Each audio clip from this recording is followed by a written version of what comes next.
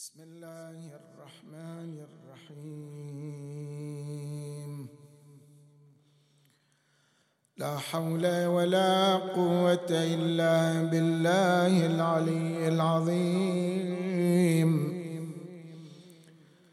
إنا لله وإنا إليه راجعون. وأفوض أمري إلى الله، إن الله بصير بالعباد. صلى الله عليك يا أبا عبد الله،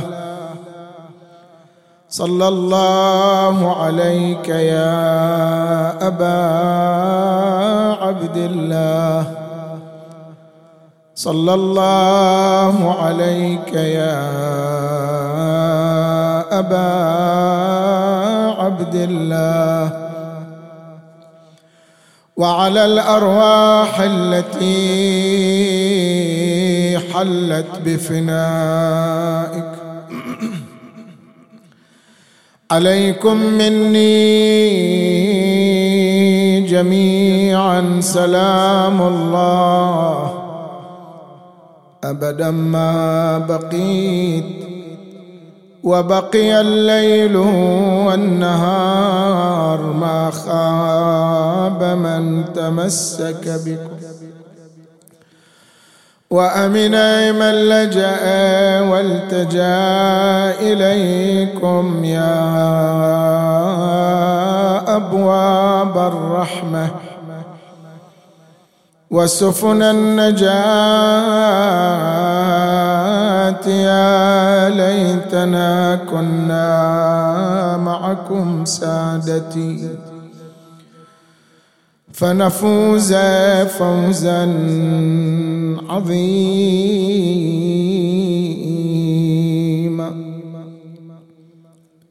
لا تأمن الدهر، إن الدهر ذو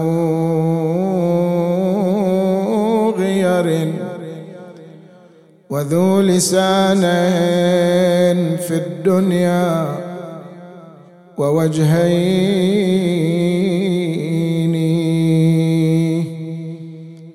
أخنى على عترة الهادي فشتتهم، فما ترى جامعا منهم بشخصين. وين شتتهم؟ بعض بطيبة مدفون، وبعضهم بكربلاء، وبعض بالغريين، وأرض طوس وسامرا وقد ضمنت، وأرض طوس وسامرا وقد ضمنت بغداد بدرين حلا وسط قبرين، هما باب الحوائج وباب المراد، الإمام الكاظم والإمام الجواد صلوات الله وسلامه عليهم أجمعين. اللهم ارزقنا زيارتهم.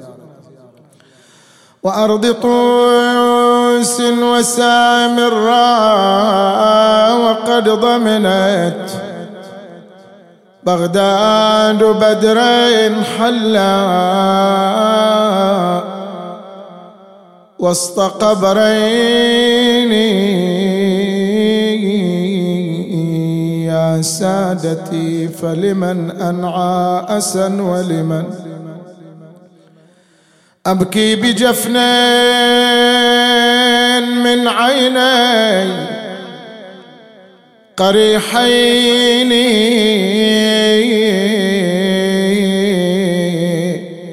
أبكي على الحسن المسموم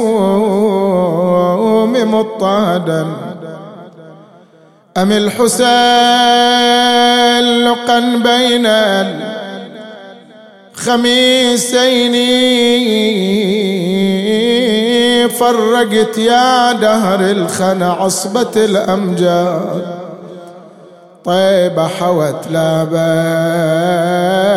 وبرض الطف الأولاد، برض الغريم منهم وسامرة وبغداد، واما الرضا في طوس وديته الى هنا، مدرش جنيتوا في دهركم يا اهل البيت، حتى رماكم بالبلا ويدي التشتيت، واشلك عليكم يا دهر حتى استوفيت، مدرش جنوا وياك حتى ما اخذ قضاك، ولا بلد الا وفيها منهم رموس، منهم جماعة بكربلا اندفنوا بلا روس، يا هي مصيبة مصيبة المسموم في طوس، يا نازحا في طوس حي الله محياك. أما الزهراء عندما تسأل عن طول البكاء والعويل والنحيب، تنادي بلسان الحيال أنا أبكي على أولادي قضوا بالسيف والسم، وابكي على أبوهم قتيل الابن ملجأ، وإن كان بالله تسألوني إياه وأعظم كل المصايب هونتها مصيبة حسين، دهري رماني بالرزايا بكل غالي، وشتت أولادي عن يميني وعن شمالي، وما أشوف ساعة من الحزن مرتاح بالي، وأعظم علي لون عناعي على حسن، أنا أبكي على أولادي ذبايح يوم عاشور، وأنا نصبت العزلة هم وسط القبور، ونسيت ضلع اللي بصير الباب مكسور، واعظم علي لون عناعي، لا تحسبوني للرضا في طوس ما جيت، ولا إلى بغداد ما رحت وتعنيت، كلهم عليهم نوحيت والجيب شقيت، لكن أعظم علي لون عناعي على حصن، ولكن الأمر لله لا حول ولا قوة إلا بالله العلي العظيم. بسم الله الرحمن الرحيم. وجعلناهم أئمة يهدون بأمرنا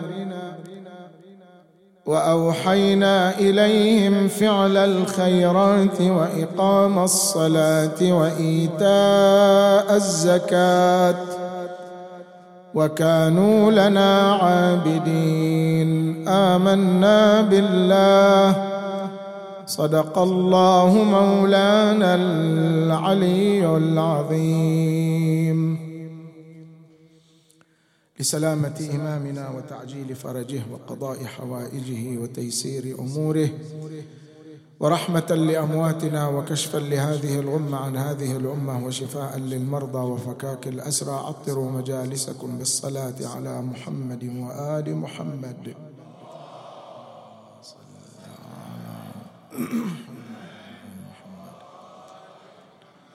اللهم صل على محمد. اللهم صل على محمد.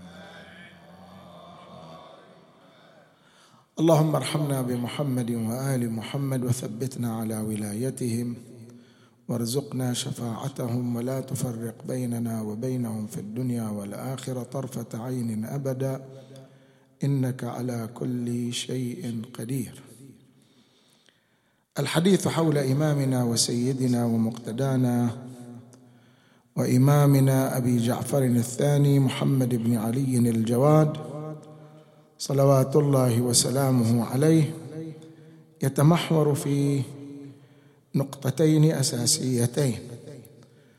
الأولى حول مفردة وردت في حديث الإمام الرضا سلام الله عليه، وهو كون الإمام بولادته أعظم بركة على الشيعة. ما هذه البركة؟ والمحور الثاني في الأساليب التي اتخذها الإمام الجواد سلام الله عليه في تثبيت إمامته. قبل هذا نبذة مختصرة عن الإمام الجواد سلام الله عليه. ولد إمامنا الجواد وهو تاسع الأئمة الذين اختارهم الله عز وجل لهداية العباد في المدينة المنورة، اللهم ارزقنا وصولها وزيارة قبر النبي صلى الله عليه وآله، على المشهور في 10 من شهر رجب، بقرينة ما ورد في دعاء الإمام الحجة: اللهم إني أسألك بالمولودين في رجب محمد بن علي الثاني وابنه علي بن محمد المنتجب، إلى آخر الدعاء. والقول الثاني أنه ولد في شهر رمضان المبارك في 15 أو 17 أو 19 منه، والكل يتفق على أنه في سنة 195 للهجرة النبوية الشريفة، وهي السنة التي عزل فيها الأمين وبويع فيها المأمون بالخلافة. أبوه الإمام الرضا صلوات الله وسلامه عليه، وأمه أم ولد تسمى خيزران. ويكفينا أن نعرف جلالة قدرها وعلو منزلتها عند الله سبحانه وتعالى اختياره لها من بين النساء لتكون أماً لحجة من حججه، وهو الإمام الجواد عليه السلام. وفي هذا ما لا يخفى من الفخر والمنزلة لهذه المرأة العظيمة الشأن. تسلم مقاليد الإمامة في سن مبكرة وعمره 7 سنين، وهذا الأمر صار مدعاة للتشكيك. من هنا نأتي إلى النقطة الأولى في الحديث، وهي كون الإمام بولادته أعظم بركة على الشيعة. ورد هذا المعنى في حديث أبي يحيى الصنعاني قال: دخلت على الإمام الرضا سلام الله عليه في مكة المكرمة، اللهم ارزقنا الوصول إليها حجاجا ومعتمرين. فجيء بأبي جعفر، يعني بالإمام الجواد عليه السلام، وكان صغيرا. فالتفت الإمام إلى أبي يحيى الصنعاني قال: هذا المولود الذي ولد ولم يكن أعظم مولود منه بركة على الشيعة. مضمون كلام الإمام سلام الله عليه. ما هذه البركة؟ احنا اعتقادنا أن كل أئمتنا لهم بركة بوجودهم، في حلهم، في ترحالهم، في حياتهم بعد موتهم، في هديهم وإرشادهم. كل ما يصدر منهم سلام الله عليهم هو بركة. لكن تعبير الإمام ملفت إذ قال: لم يولد أعظم منه بركة على الشيعة. هذه البركة تتصور في عدة أمور، وكلها ترجع إلى تثبيت العقيدة. الأمر الأول، نحن نقرأ في القرآن الكريم قول الله عز وجل عن نبيه عيسى بن مريم على نبينا وعليه أفضل الصلاة والسلام، قال إني عبد الله آتاني الكتاب وجعلني نبيا وجعلني مباركا أينما كنت. متى صدر هذا القول من عيسى؟ في أي مرحلة من مراحل حياته؟ في حال الكبر أو في حال الصغر؟ الآية تصرح بأنه في حال الصغر عندما جاءت به أمه تحمله، وأشارت إليه قالوا كيف نكلم من كان في المهد صبيا، فنطق بهذه الكلمات بقدرة الله عز وجل. طبعا نحن نؤمن بهذا الأمر باعتبار أن الله عز وجل هو المتحدث فنؤمن به، لكن لم يشاهد المسلمون عيانا كون نبي أو وصي نبي يباشر مهامه بقيادة أمة وهداية أمة وهو صغير السن، ما صار عندهم هذا الأمر. كذلك بالنسبة إلى نبي الله يحيى وآتيناه الحكم صبيا. إيماننا بهذا هذا عقيدة.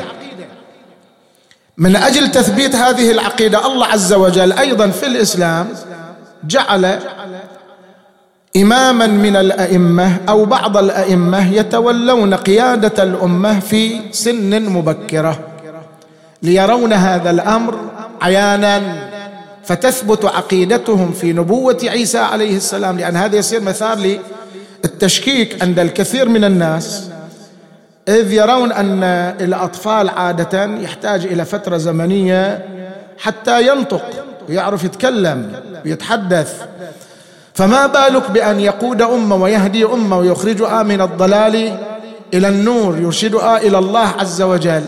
هذا يحتاج إلى وقفة تأمل، فربما البعض يتأثر بمثل هذا التشكيك. الله سبحانه وتعالى من أجل تثبيت هذا الأمر عقيدة للمسلمين يجعل لهم في حياتهم من يقودهم ويرشدهم إلى الله عز وجل وهو في سن صغيرة. هذا واحد. الأمر الثاني أيضا يتعلق بتثبيت عقيدة، لكن تثبيت ولاية أهل البيت وإمامة أهل البيت عليهم أفضل الصلاة والسلام. بعد شهادة الإمام الكاظم عليه السلام هناك فرقة وقفت على الإمام الكاظم وقالت بأنه لم يمت وإنما غاب عن الأنظار وسيخرج في آخر الزمان ليملأ الأرض قسطا وعدلا. هؤلاء ما اكتفوا بهذا الأمر بالقول بالوقف وأن الإمام لا زال على قيد الحياة، وإنما حاولوا جاهدين نفي إمامة الإمام الرضا سلام الله عليه بعدة أساليب.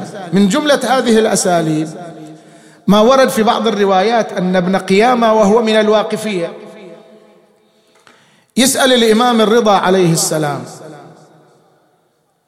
أيكون إمامان في وقت واحد، إمامين في وقت واحد يصير؟ قال لا، إلا وأحدهما صامت، واحد منهم يقوم بالأمر والثاني يكون صامت، لا يأتي دوره حتى يموت هذا الإمام الذي يقوم بالأمر.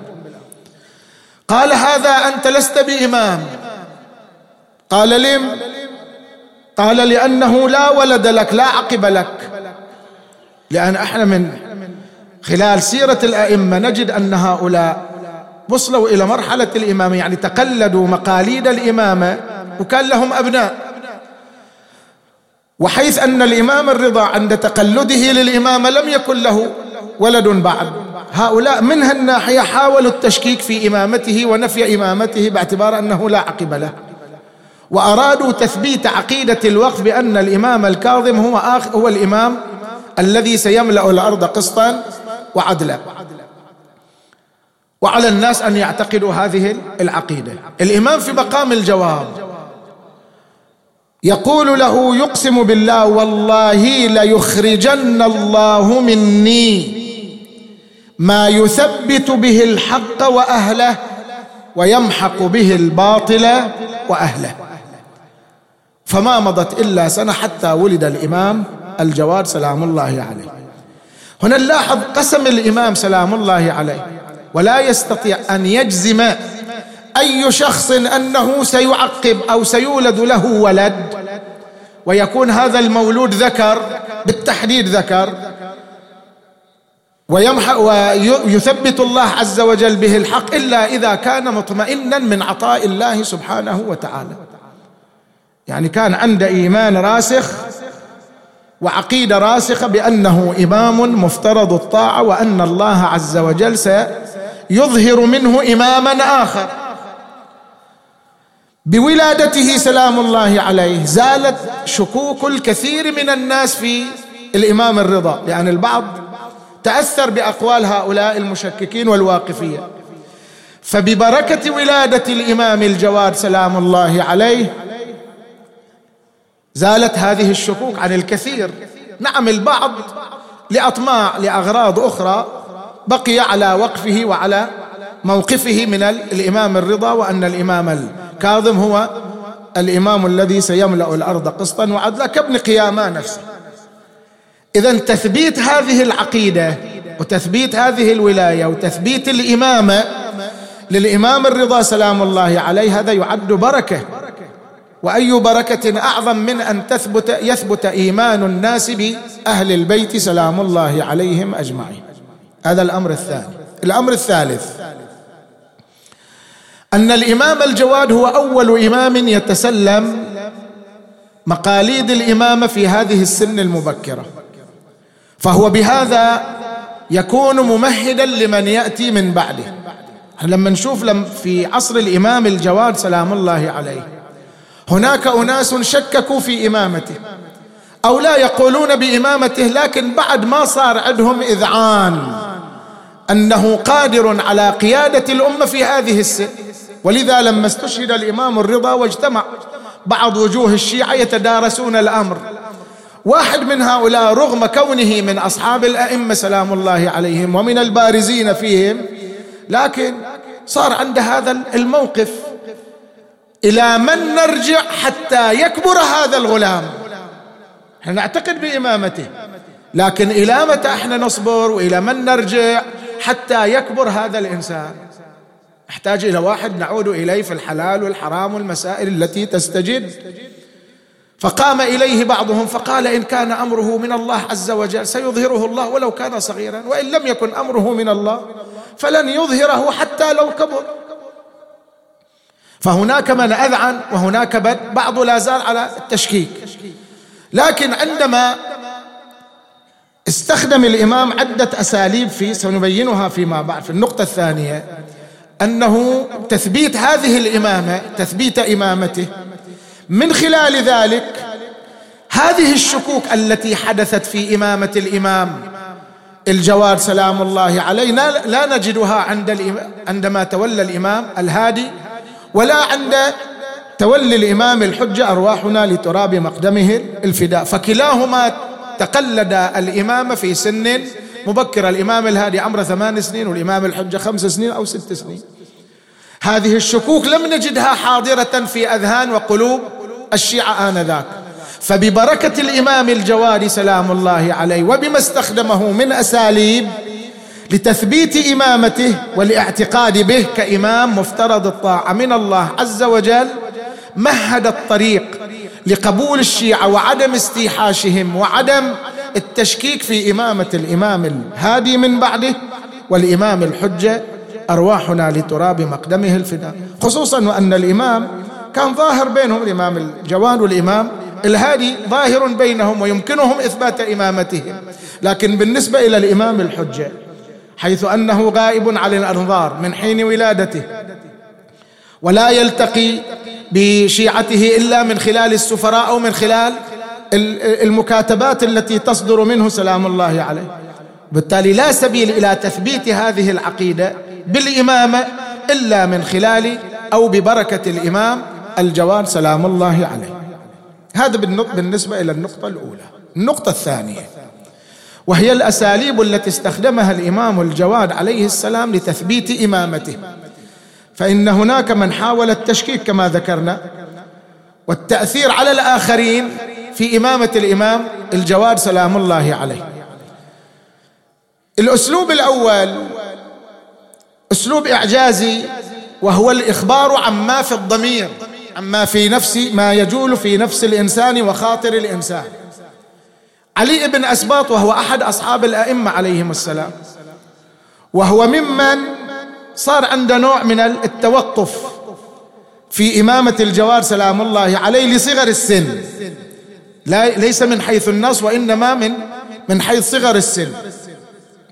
يقول: دخلت على الإمام الجواد فصرت أتأمل الإمام الجواد عليه السلام، طول الإمام الجواد، مشية الإمام الجواد، جلوس الإمام الجواد، حديثه، تعامله مع الناس، كل هذا حتى أصف الإمام للشيعة عندما أعود إلى دياري، لأنه راح أسأل عن الإمام وعن صفات الإمام، فصرت أتأمله. الإمام لما استقر به المجلس بادر إلى الحديث مع علي بن أسباط، قال له: يا علي، إن الله احتج في الإمامة كما احتج في النبوة.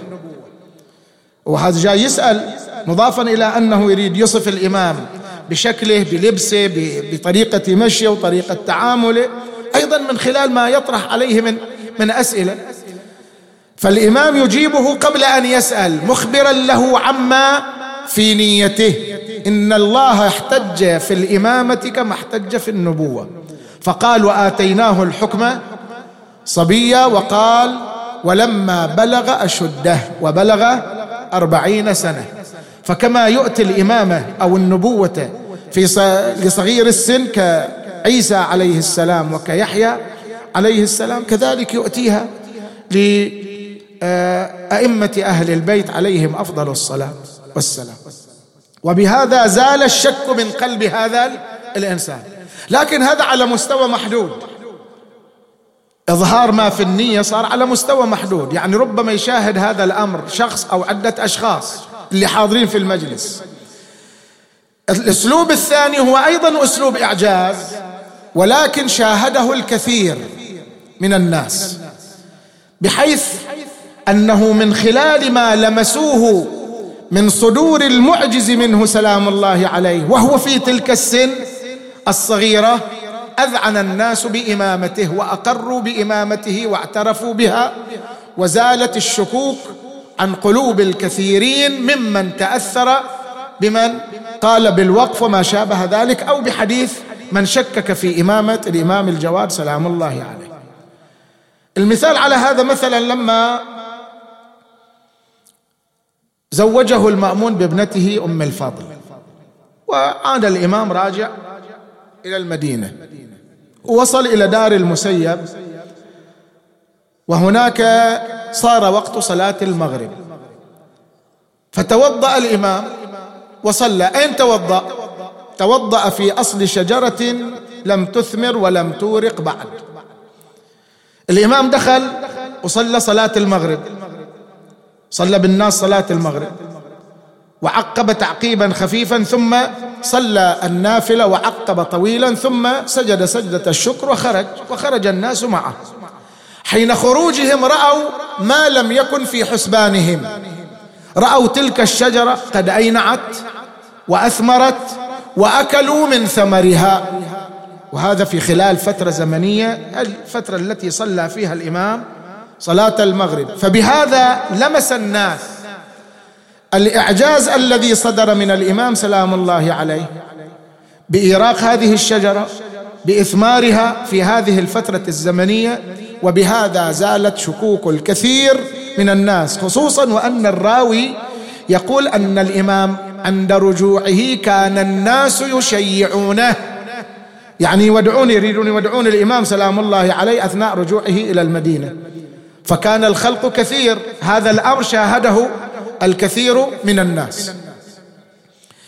الأسلوب الثالث هو الأسلوب العلمي، وهو إظهار العلم الذي يتمتع به أهل البيت، وبه تفوق أهل البيت على غيرهم من الناس من العلماء، على الرغم من وجود علماء كثر في الأمة الإسلامية وتربوا تحت منابر أهل البيت عليهم السلام، وللبعض منهم مدح من قبل الأئمة عليهم السلام: إني أحب أن يكون في أصحابي مثلك يجلس ويفتي الناس، إلى غير ذلك. أو قول بعض الأئمة لبعض أصحابه: أنت المؤتمن أو هذا المؤتمن على الدين والدنيا، بحيث أن هذا إله ثقله العلمي. لكن مع ذلك عندما يجلسون بين يدي الإمام سلام الله عليه يذعنون لما يصدر منه من علم ومعرفة، لأن العالم يعرف العالم مثله، فإذا رأوا هذه العلوم قد صدرت منه أذعنوا بإمامته. ونحن في اعتقادنا أن الإمام سلام الله عليه هو أعلم أهل زمانه، وهذا الأمر مع المخالفين أكثر منه من الموالين. ليش؟ الموالي لما يعتقد بالإمامة فما يصدر عن الإمام يسلم به من دون أن يحتاج إلى دليل يستدل عليه الإمام سلام الله عليه. أما المخالف فيحتاج إلى أن يظهر له الإمام الدليل، ومع ذلك كان يظهر الأدلة دليلا بعد دليل. ولنا في مناظراته مع يحيى بن أكثم خير شاهد وخير دليل. هناك 3 مناظرات جرت بينه وبين يحيى بن أكثم. المناظرة الأولى لما أراد المأمون تزويجه بابنته أم الفضل، ثارت ثائرة العباسيين وقالوا ما يصير تزوج هذا الغلام وبعدين تتخذه ولي عهد كأبيه، ونخاف أن يخرج هذا الأمر من أيدينا ويؤول إلى أهل البيت عليهم السلام. حاول المأمون إقناعهم بأن هذا إله مزايا إلى غير ذلك، فما اقتنعوا. قال: بيني وبينكم أن تناظروه، فإن غلبتموه أنا أتراجع، وإن هو غلبكم عليكم أنتم تتراجعوا. فاختاروا يحيى بن أكثم، وقدم للإمام سؤال عن الحج عن محرم قتل صيدا وهو محرم، شنو حكم هذا الإنسان؟ عندما يقدم هذا السؤال لشخص عادي راح يجاوب عليه بجواب أنه هذا إذا كان قتل الصيد كذا بهذه الكيفية يطلع كفارة كذا وينتهي الأمر. الإمام سلام الله عليه قبل أن يجيب فرع على السؤال عدة فروع، وسأل يحيى بن أكثم: عن أي فرع تسأل؟ في حل أو حرام، ليل أو نهار، من صغار الطير أم من كبارها، إلى غير ذلك. هذه الأسئلة ما كانت تدور في ذهن يحيى بن أكثم، هو مجرد سؤال طرحه وقال هذا صغير بعد ما راح الحج وما يعرف أحكام الحج، خلينا نسأله السؤال ونورط فيه وخلاص.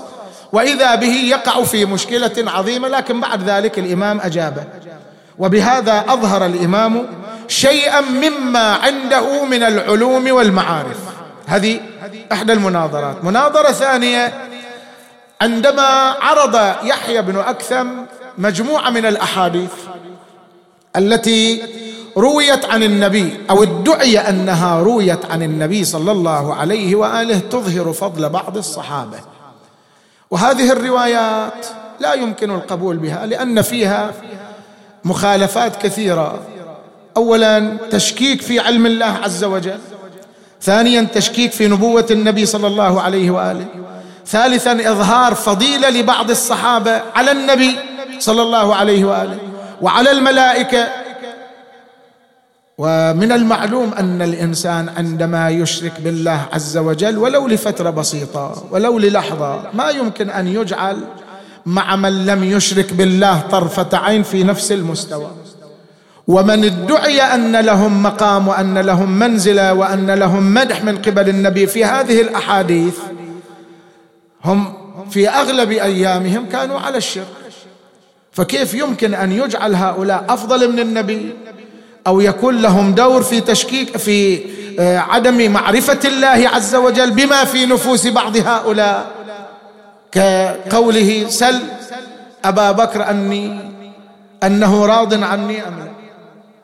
هذا أمر لا يمكن أن يقبل به. وهكذا في بقية الأحاديث. فكان الإمام كلما عرض عليه حديث من هذه الأحاديث فنده وبين بطلانه بإقامة الدليل والبرهان عليه. أي مناظرة ثانية. المناظرة الثالثة يحيى بن أكثم ما واجه الإمام وجها لوجه، خوفا من الإحراج، يعني في مناظرتين صار محرج. المناظرة الثالثة تجنب المواجهة مع الإمام وجها لوجه، فاستعان بأن كتب هذه الأسئلة ووجهها للإمام سلام الله عليه.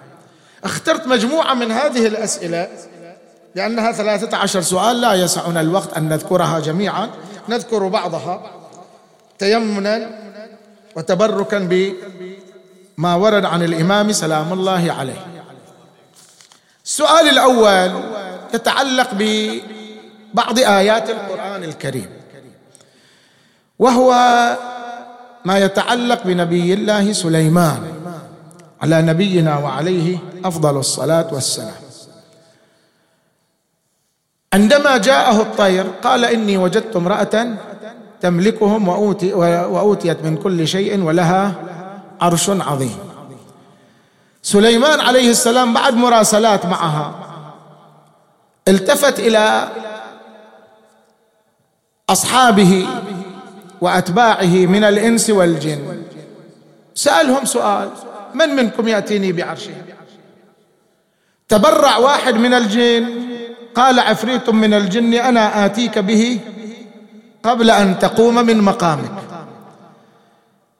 فقام آصف وقال: أنا آتيك به قبل أن يرتد إليك طرفك، وهو يتحدث معه وإذا بالعرش بين يديه.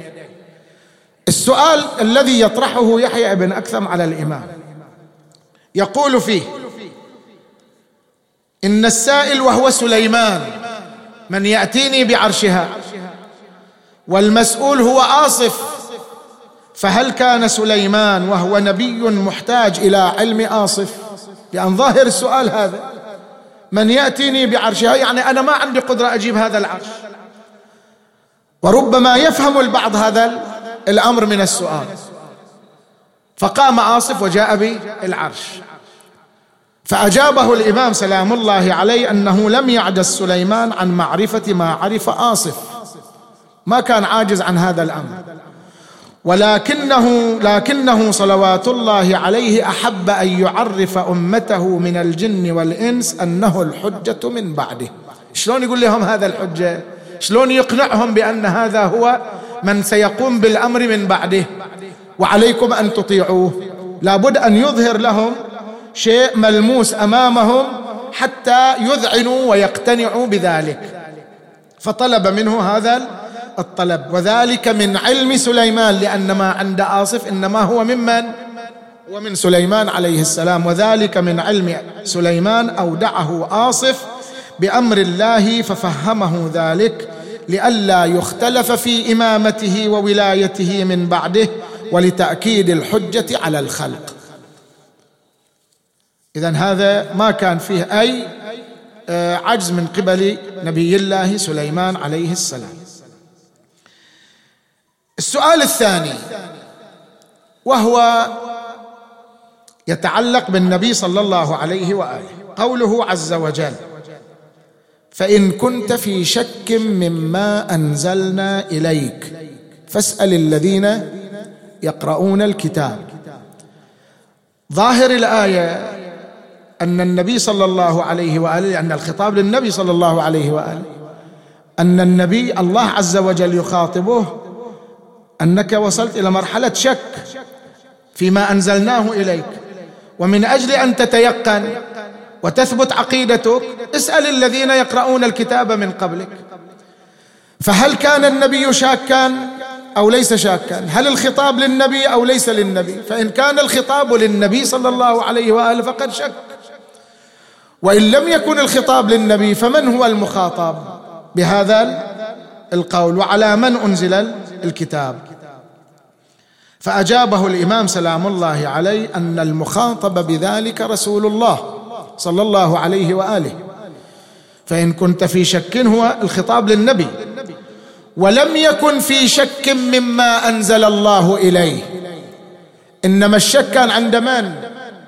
عند قومه، عند الجهل من قومه، من الكفار من المشركين، لأن هؤلاء صاروا يتحججون: ليش الله عز وجل ما أرسل رسول بصفات خاصة وهي الصفات هم يحددونها؟ شنو هالصفات اللي يريدونها؟ يريدون أن يكون النبي لا يأكل ولا يشرب ولا يمشي في الأسواق. ولذلك كان عندهم هذا التساؤل: ما لهذا الرسول يأكل الطعام ويمشي في الأسواق؟ ليش الله عز وجل ما نزل ملك من الملائكة يهدي الناس؟ ولكن قالت الجهل: كيف لم يبعث نبيا من الملائكة؟ ولم لم يفرق بينه وبين الناس في الاستغناء عن المأكل والمشرب والمشي في الأسواق؟ فأوحى الله إلى نبيه صلى الله عليه وآله: فاسأل الذين يقرؤون الكتاب، بمحضر من هؤلاء الجهل، لأن عندهم مجالسات وياهم وحضور في كثير من مجالسهم، يجلسون مع أهل الكتاب. أنت لما تشوفهم جالسين اسأل أهل الكتاب اللي أنزلنا عليهم الكتاب وعندهم كتاب من قبلنا، اسألهم: هل بعث الله عز وجل رسولا إلا وكان يأكل الطعام ويمشي في الأسواق؟ الله بعث نبي بغير هذه الصفات؟ ولك أسوة بهؤلاء. فاسأل الذين يقرؤون الكتاب بمحضر من الجهل: هل بعث الله نبيا قبلك إلا وهو يأكل الطعام ويمشي في الأسواق؟ ولك بهم أسوة يا محمد صلى الله عليه وآله. إذن التعبير فإن كنت في شك، ليش الله عز وجل يخاطب النبي فإن كنت في شك؟ ولم يكن شك، ولكن للنصفة، من أجل الإنصاف. كما قال تعالى في المباهلة: فقل تعالوا ندعو أبناءنا وأبناءكم ونساءنا ونساءكم وأنفسنا وأنفسكم ثم نبتهل. بعد المباهلة تنزل اللعنة على من؟ الآية تقول: فنجعل لعنة الله على الكاذبين. خب النبي هو صادق، ليش ما قال فنجعل لعنة الله عليكم؟ اعتبار أنتم الكاذبون. لو قال لهم هذا الأمر ما كانوا يحضرون المباهلة ويوافقون على المباهلة، لكن من أجل الإنصاف حتى يكون هو في موضع أيضا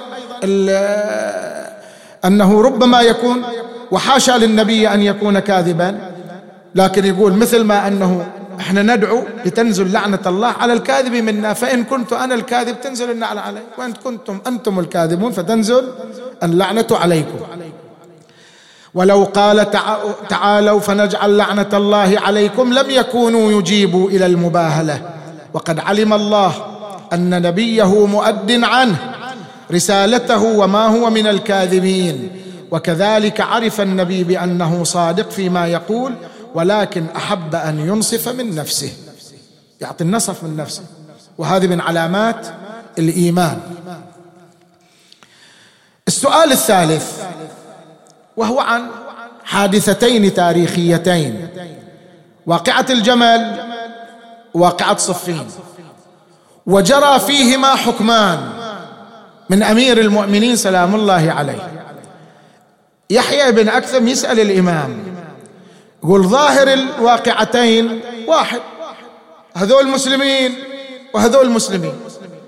في إحدى الواقعتين أمير المؤمنين عليه السلام منع جيشه وأصحابه أن يجهزوا على الجرحى وأن يتبعوا موليا الفارين من المعركة، بينما في المعركة الأخرى أمرهم أن يقتلوا هؤلاء مقبلين ومدبرين وأن يجهزوا على الجرحى. فإن كان في الواقعة الأولى قد أصاب ففي الثانية قد أخطأ، وإن كان في الثانية أصاب ففي الأولى قد أخطأ. فلماذا فرق بين الواقعتين؟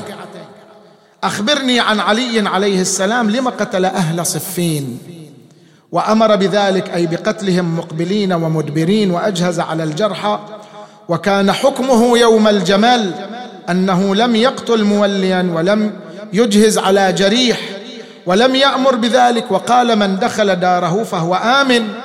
لما فعل ذلك؟ فإن كان الحكم الأول صوابا فالثاني خطأ، لأن الحق حكم الله واحد، وظاهر الحادثتين والواقعتين أمر واحد. فأجابه الإمام سلام الله عليه: أما قولك إن عليا قاتل أهل صفين مقبلين ومدبرين وأجهز على جريحهم وأنه يوم الجمل لم يتبع موليا ولم يجهز على جريحهم، وكل من ألقى سيفه وسلاحه آمنه، فإن أهل الجمل قتل إمامهم، قائدهم، إمامهم، زعيمهم قتل وانتهى، ولم يكن لهم فئة يرجعون إليها، ما عندهم جماعة يرجعون إليها حتى يعودوا مرة أخرى إلى القتال، يجمعون أنفسهم يهيئون أنفسهم مرة ثانية إلى القتال، ولم يكن لهم فئة يرجعون إليها، وإنما رجع القوم إلى منازلهم غير متحاربين ولا محتالين ولا متجسسين عليكم السلام ولا متبارزين، فقد رضوا بالكف عنهم، وكان الحكم فيه دفع السيف. خلاص بعد انتهت المعركة ووضعت الحرب أوزارها، وهؤلاء ألقوا السلاح، فلا يجهز على الجريح منهم ولا يتبع المولي منهم، والكف عنهم إذ لم يطلبوا عليه أعوانا. أما أهل صفين حكمهم يختلف، وأهل صفين يرجعون إلى فئة، يعني عندهم جماعة أخرى مستعدة للحرب، وأهل صفين يرجعون إلى فئة مستعدة وإمام منتصب وهو معاوية لا زال على قيد الحياة، يجمع لهم السلاح من الرماح والدروع والسيوف ويستعد لهم ويسني لهم العطاء، يعني يجزل لهم العطاء، اللي كان عطائه 100 يسويها 1000 حتى يرغبهم في القتال مرة أخرى، والناس عبيد المال، ويهيئ لهم الأموال، ويعود مريضهم ويجبر كسيرهم ويداوي جريحهم ويحمل راجلهم ويكسو حاسرهم ويردهم، فيرجعون إلى محاربتهم وقتالهم. فلا بد أن يفرق بين الفئتين، فإن الحكم في أهل البصرة الكف عنهم لما ألقوا أسلحتهم إذ لم تكن لهم فئة يرجعون إليها، والحكم في أهل صفين أن يتبع مدبرهم ويجهز على جريحهم، فلا يساوى بين الفريقين في الحكم. ثم يضيف الإمام سلام الله عليه: ولولا أمير المؤمنين عليه السلام وحكمه في أهل صفين والجمل لما عرف الحكم في عصاة أهل التوحيد. أهل التوحيد إذا صدر منهم بعض هذه الأفعال فإن كانت لهم فئة كان حكمهم حكم أهل صفين، وإن لم تكن لهم فئة يرجعون إليها ليحاربوا مرة أخرى فحكمهم حكم أهل الجمل. فمن أبى ذلك عرض نفسه على السيف. وهكذا استطاع الإمام سلام الله عليه من خلال هذه الأساليب أن يثبت إمامته سلام الله عليه، فمهد الطريق بذلك لإمامة ابنه الهادي من بعده، وقبول إمامة الإمام الحجة سلام الله عليه وأرواحنا لتراب مقدمه الفداء من بعده.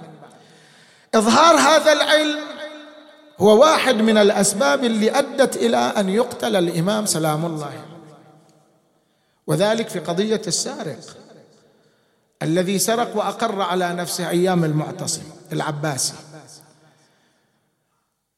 وجمع المعتصم العلماء وسألهم: حكم هذا شنو؟ حكم في القرآن صريح: السارق والسارقة فاقطعوا أيديهما. لكن من أين تقطع اليد؟ كل مجموعة من العلماء اختارت رأي. الله سبحانه وتعالى لما شرعها الأحكام ما شرعها انتقاما وتشفيا، وإنما شرعها ليؤدب عباده حتى يستقيموا، ولذلك يجعل العقوبة تتناسب مع الجرم الذي يرتكبه المعاقب. ما صدر من هؤلاء العلماء يعد تشفيا، يعد انتقام، لأن بعضهم قال تقطع الكف، وبعضهم قال تقطع من المرفق، وبعضهم قال تقطع من أصل الكتف، لأن كلها يطلق عليها يد. هني المعتصم تحير، قال إذا عملت بهذا الرأي هذول بيزعلوا، إذا عملت بهذا الرأي هذول بيزعلوا. فالتفت للإمام سلام الله عليه قال: ما تقول؟ شنو رأيك أنت؟ قال: الجماعة أفتوا وخذوا برأي واحد منهم، تعملون بآرائهم ولا تتبعون. فأقسم عليه بالله، فأجابه الإمام عندئذ بأن تقطع من أصول الأصابع، وبين الدليل من القرآن وأن المساجد لله، ومن السنة السجود على 7 أعضاء. بهذا اقتنع المعتصم، واقتنع بعض العلماء الحاضرين، وأجبر المعتصم قاضي القضاة ابن أبي داود على تنفيذ الحكم بما صدر من الإمام سلام الله عليه، فقطعت يد السارق من أصول الأصابع فقط، وبقي كفه سالما. طبعا هذا الأمر ما رضي به ابن أبي داود، سودت الدنيا في عينه. شلون ياخذ برأي هذا الإنسان ويعرض عن آرائنا؟ لو رام أخذ برأي واحد من هذول ما يهمني، لكن ياخذ برأي هذا بالذات لا، هذا ما يقبل، مع أنه الحق. والله عز وجل يقول: أفمن يهدي إلى الحق أحق أن يتبع أم من لا يهدي إلا أن يهدى. لكن ما رضي بأن يسلم للحق ويذعن للحق، مع أنه القاضي، والقاضي عليه أن يتبع الدليل والبرهان. يقول: بعد 3 ليال جئت إلى المعتصم وقلت له: جئتك ناصحا، وأنا أعلم أني أنصحك بما يدخلني النار. يصر على موقفه ويعلم أن نصيحته هذه وأن سعيه هذا سيوصله إلى النار لا محالة، لأنه يسعى في قتل شخص مؤمن بريء، حجة من حجج الله عز وجل. هذا لما سمع هالكلمات المعتصم يقول: كان متكئا فاستوى جالسا. قال: ليش عندك؟ شنو هالنصيحة هذه اللي توديك النار؟ قال له: إذا جمع الخليفة العلماء وسألهم عن مسألة وأجابوا وأعرض عن رأيهم وأخذ رأي شخص يقول شطر من هذه الأمة بإمامته، يضرب على الوتر الحساس حتى يأثر على المعتصم. يعني أنت ترى هذا ينازعك في هذا الأمر، وهناك جمع من هذه الأمة يقولون بإمامته وأنه الأحق وأنه صاحب هذا المنصب، وبالتالي عليك أن تتخلى عنه. لما ترجع إلى رأيه هذا أنت تعطيه قوة وتعطي أصحابه قوة. يقول الراوي: كان غافلا فتنبه. سؤال: المعتصم كان غافل والله مو غافل؟ المعتصم لم يكن غافلا عن الإمام سلام الله عليه. في حياة المأمون الإمام طيلة هذه الفترة كان وين؟ كان في المدينة، فترة بسيطة يكون في بغداد ثم يعود إلى المدينة. لكن لما تولى المعتصم أجبر الإمام على البقاء في بغداد تحت الرقابة. في حياة المأمون كان الإمام سلام الله عليه حر التصرف، وين ما يريد يقعد يقعد، لكن وذلك من أجل أن يخفف المأمون الضغط عليه حتى لا يتهم أو يشار إليه بأنه هو من قتل وسعى في قتل الإمام الرضا سلام الله عليه. فما أراد أن يكرر هذا الأمر مع الإمام الجواد عليه السلام ليخف الضغط عليه. لكن المعتصم العباسي لا، بمجرد أن تولى استدعى الإمام من المدينة إلى بغداد ليكون تحت المراقبة المستمرة ليلا ونهارا، مضافا إلى التضييق عليه. فلم يكن المعتصم غافلا عما يريد أن يفعله بالإمام، لكن أراد حجة يستند إليها، فوجد في هذا القول ما يعينه على ارتكاب هذا الجرم في حق الإمام سلام الله عليه. لذلك بدأ التخطيط منذ تلك اللحظة لاغتيال الإمام الجواد عليه أفضل الصلاة والسلام، حتى استقر رأيهم على اغتياله بالسم. لكن يريدون واحد ينفذ هذه الجريمة، ينفذ هذا المخطط، فلم يجدوا أفضل من أم الفضل زوجة الإمام سلام الله عليه بنت المأمون، وعمها يكون المعتصم، فكلمها في ذلك فرضيت بهذا الأمر أن تقوم بهذا الدور. ومن أجل تنفيذ هذه الخطة أخرجت كل من في الدار من الخدم حتى يبقى الإمام لوحده، ثم قدمت بنفسها إلى الإمام ذلك الطعام المسموم أو الشراب المسموم. فلما تأكدت من تناول الإمام لذلك الطعام أو الشراب المسموم وعرفت أن السم قد تفاعل في جسم الإمام سلام الله عليه، تركت الدار وخرجت. وأغلقت الدار من الخارج، وبقي الإمام وحيدا داخل الدار، لا يجد حتى من يأتيه بكأس ماء يخفف عنه حرارة ذلك السم الذي سرى في جميع جسده الشريف. فكان يقوم تارة ويجلس تارة أخرى. في بعض الروايات أن الإمام من شدة حرارة السم صعد إلى سطح داره، على الأقل يخبر بعض الناس، لكن الأجل لم يعطه مهلة، فتمدد في سطح داره ودنت وفاته، أسبل يديه ومد رجليه وتلا شيئا من القرآن، تشهد الشهادتين وفاضت نفسه الطائرة. أيها سيدا أنا من مناد وإمامه ومصيبته،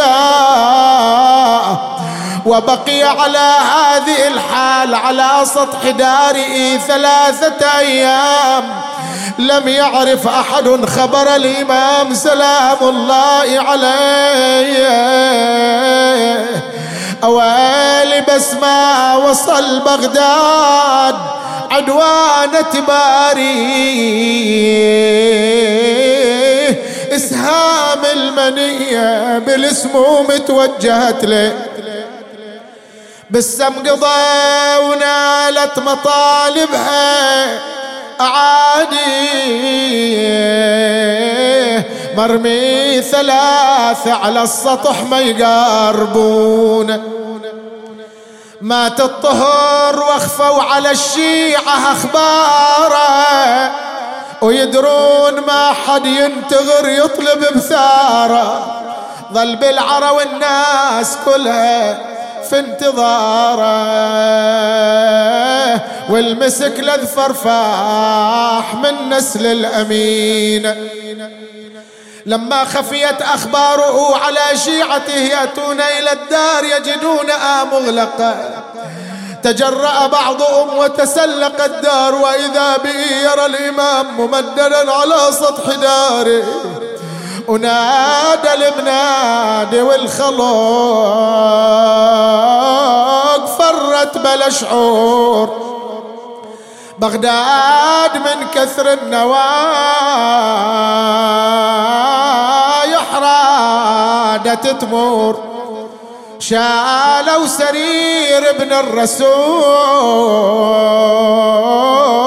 بلطم الصدور، عد جده الكاظم بضجة مشيعين، وشال الجنازة وشيعته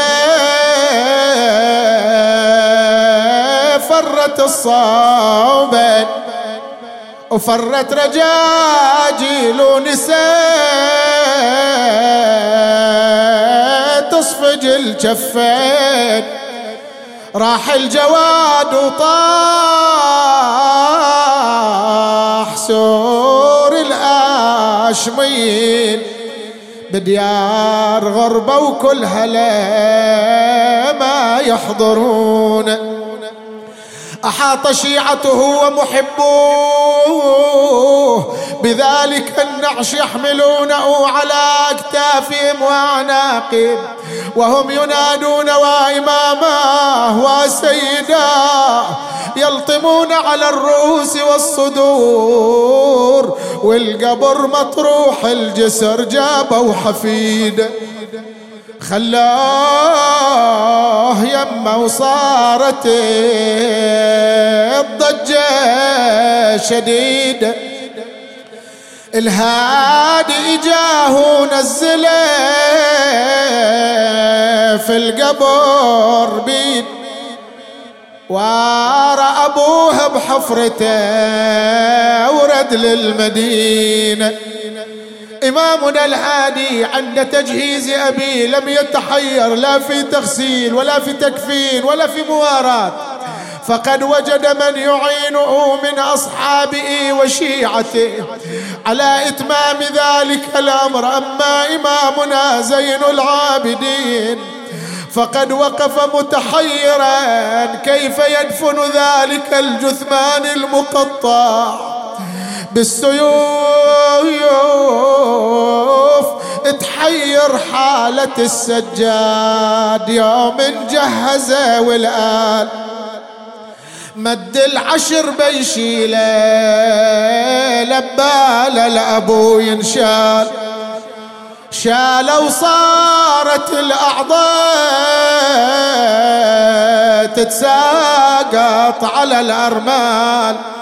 ظل فوق الثرى مرمي بس جثة بليا راس. يقول له يابا احنا شفنا اليموت يجيه دفان. هاي العادة جرت. يابا شفنا اليموت يجيه دفان يحفر قبر ويفصل أجفان. يابا ما شفنا اليموت يظل عريان وتلعب عليه الخيل. ميدان وراسه يعلون على اسنان. يا والله راسه يعلون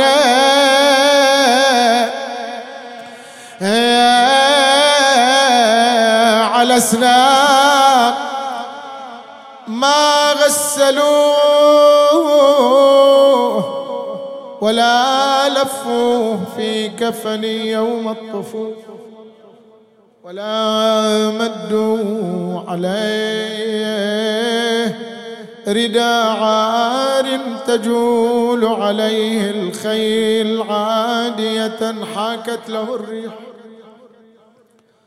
ضافي ميزر ورداء. يا الله نسألك اللهم وندعوك ونقسم عليك بأحب الخلق إليك. اللهم صل على محمد وآل محمد. اللهم إنا نسألك بحق فاطمة وأبيها وبعلها وبنيها والسر المستودع فيها. صل على محمد وآل محمد وصل على ولي أمرك القائم المؤمل والعدل المنتظر وحفه بملائكتك المقربين وأيده بروح القدس يا رب العالمين.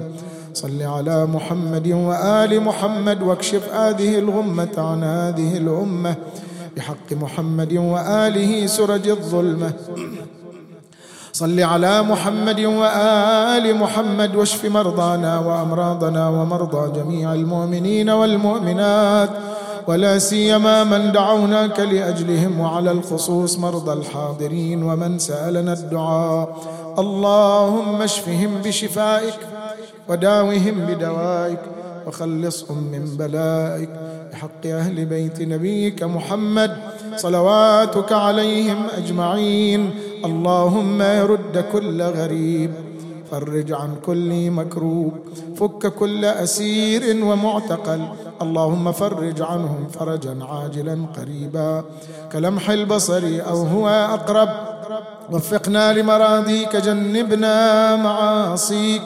تقبل أعمال المؤسسين جماعتي الحاضرين، احفظهم في أنفسهم ومن يلوذ بهم إلى موتاهم وموتى المؤمنين والمؤمنات وإلى أرواح العلماء والشهداء ومن مات على الإيمان، وعلى الخصوص من لم يذكرهم ذاكر.